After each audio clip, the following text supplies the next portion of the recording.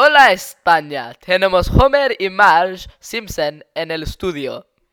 ¿Qué tal Homer y Margarine? Estamos muy cansados porque el lunes hicimos puenting. Sí, estamos tristes también, ¿Por qué Homer? porque es el fin de nuestras vacaciones y tengo hambre. ¡Quiero comida! ¿A dónde fuisteis?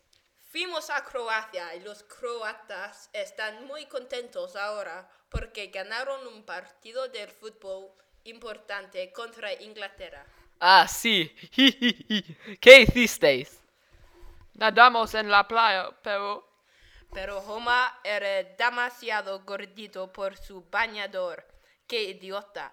Y tuvo que nadar desnudo. no es gracioso. Todos los niños se rayan. ¡No! ¡Ay, caramba! ¡Qué fatal, Homer! Quizás necesitas adelgazar. No, pero comí muchos churros en Croacia. ¿Qué hicisteis después? Fuimos al parque y fue muy bien y relajado hasta que Homer fue atacado. ¡Ah!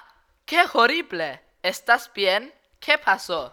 No estoy bien, tengo pasadillas. Andábamos en el parque y fue atacado por 1,000,000 palomas. Todavía me duele. Pensaban que yo era un gusano grande. Odio Croacia y también odio los palomas. Muchas gracias, señor Homer y señora Marge. No nos queda más tiempo. Adiós, España.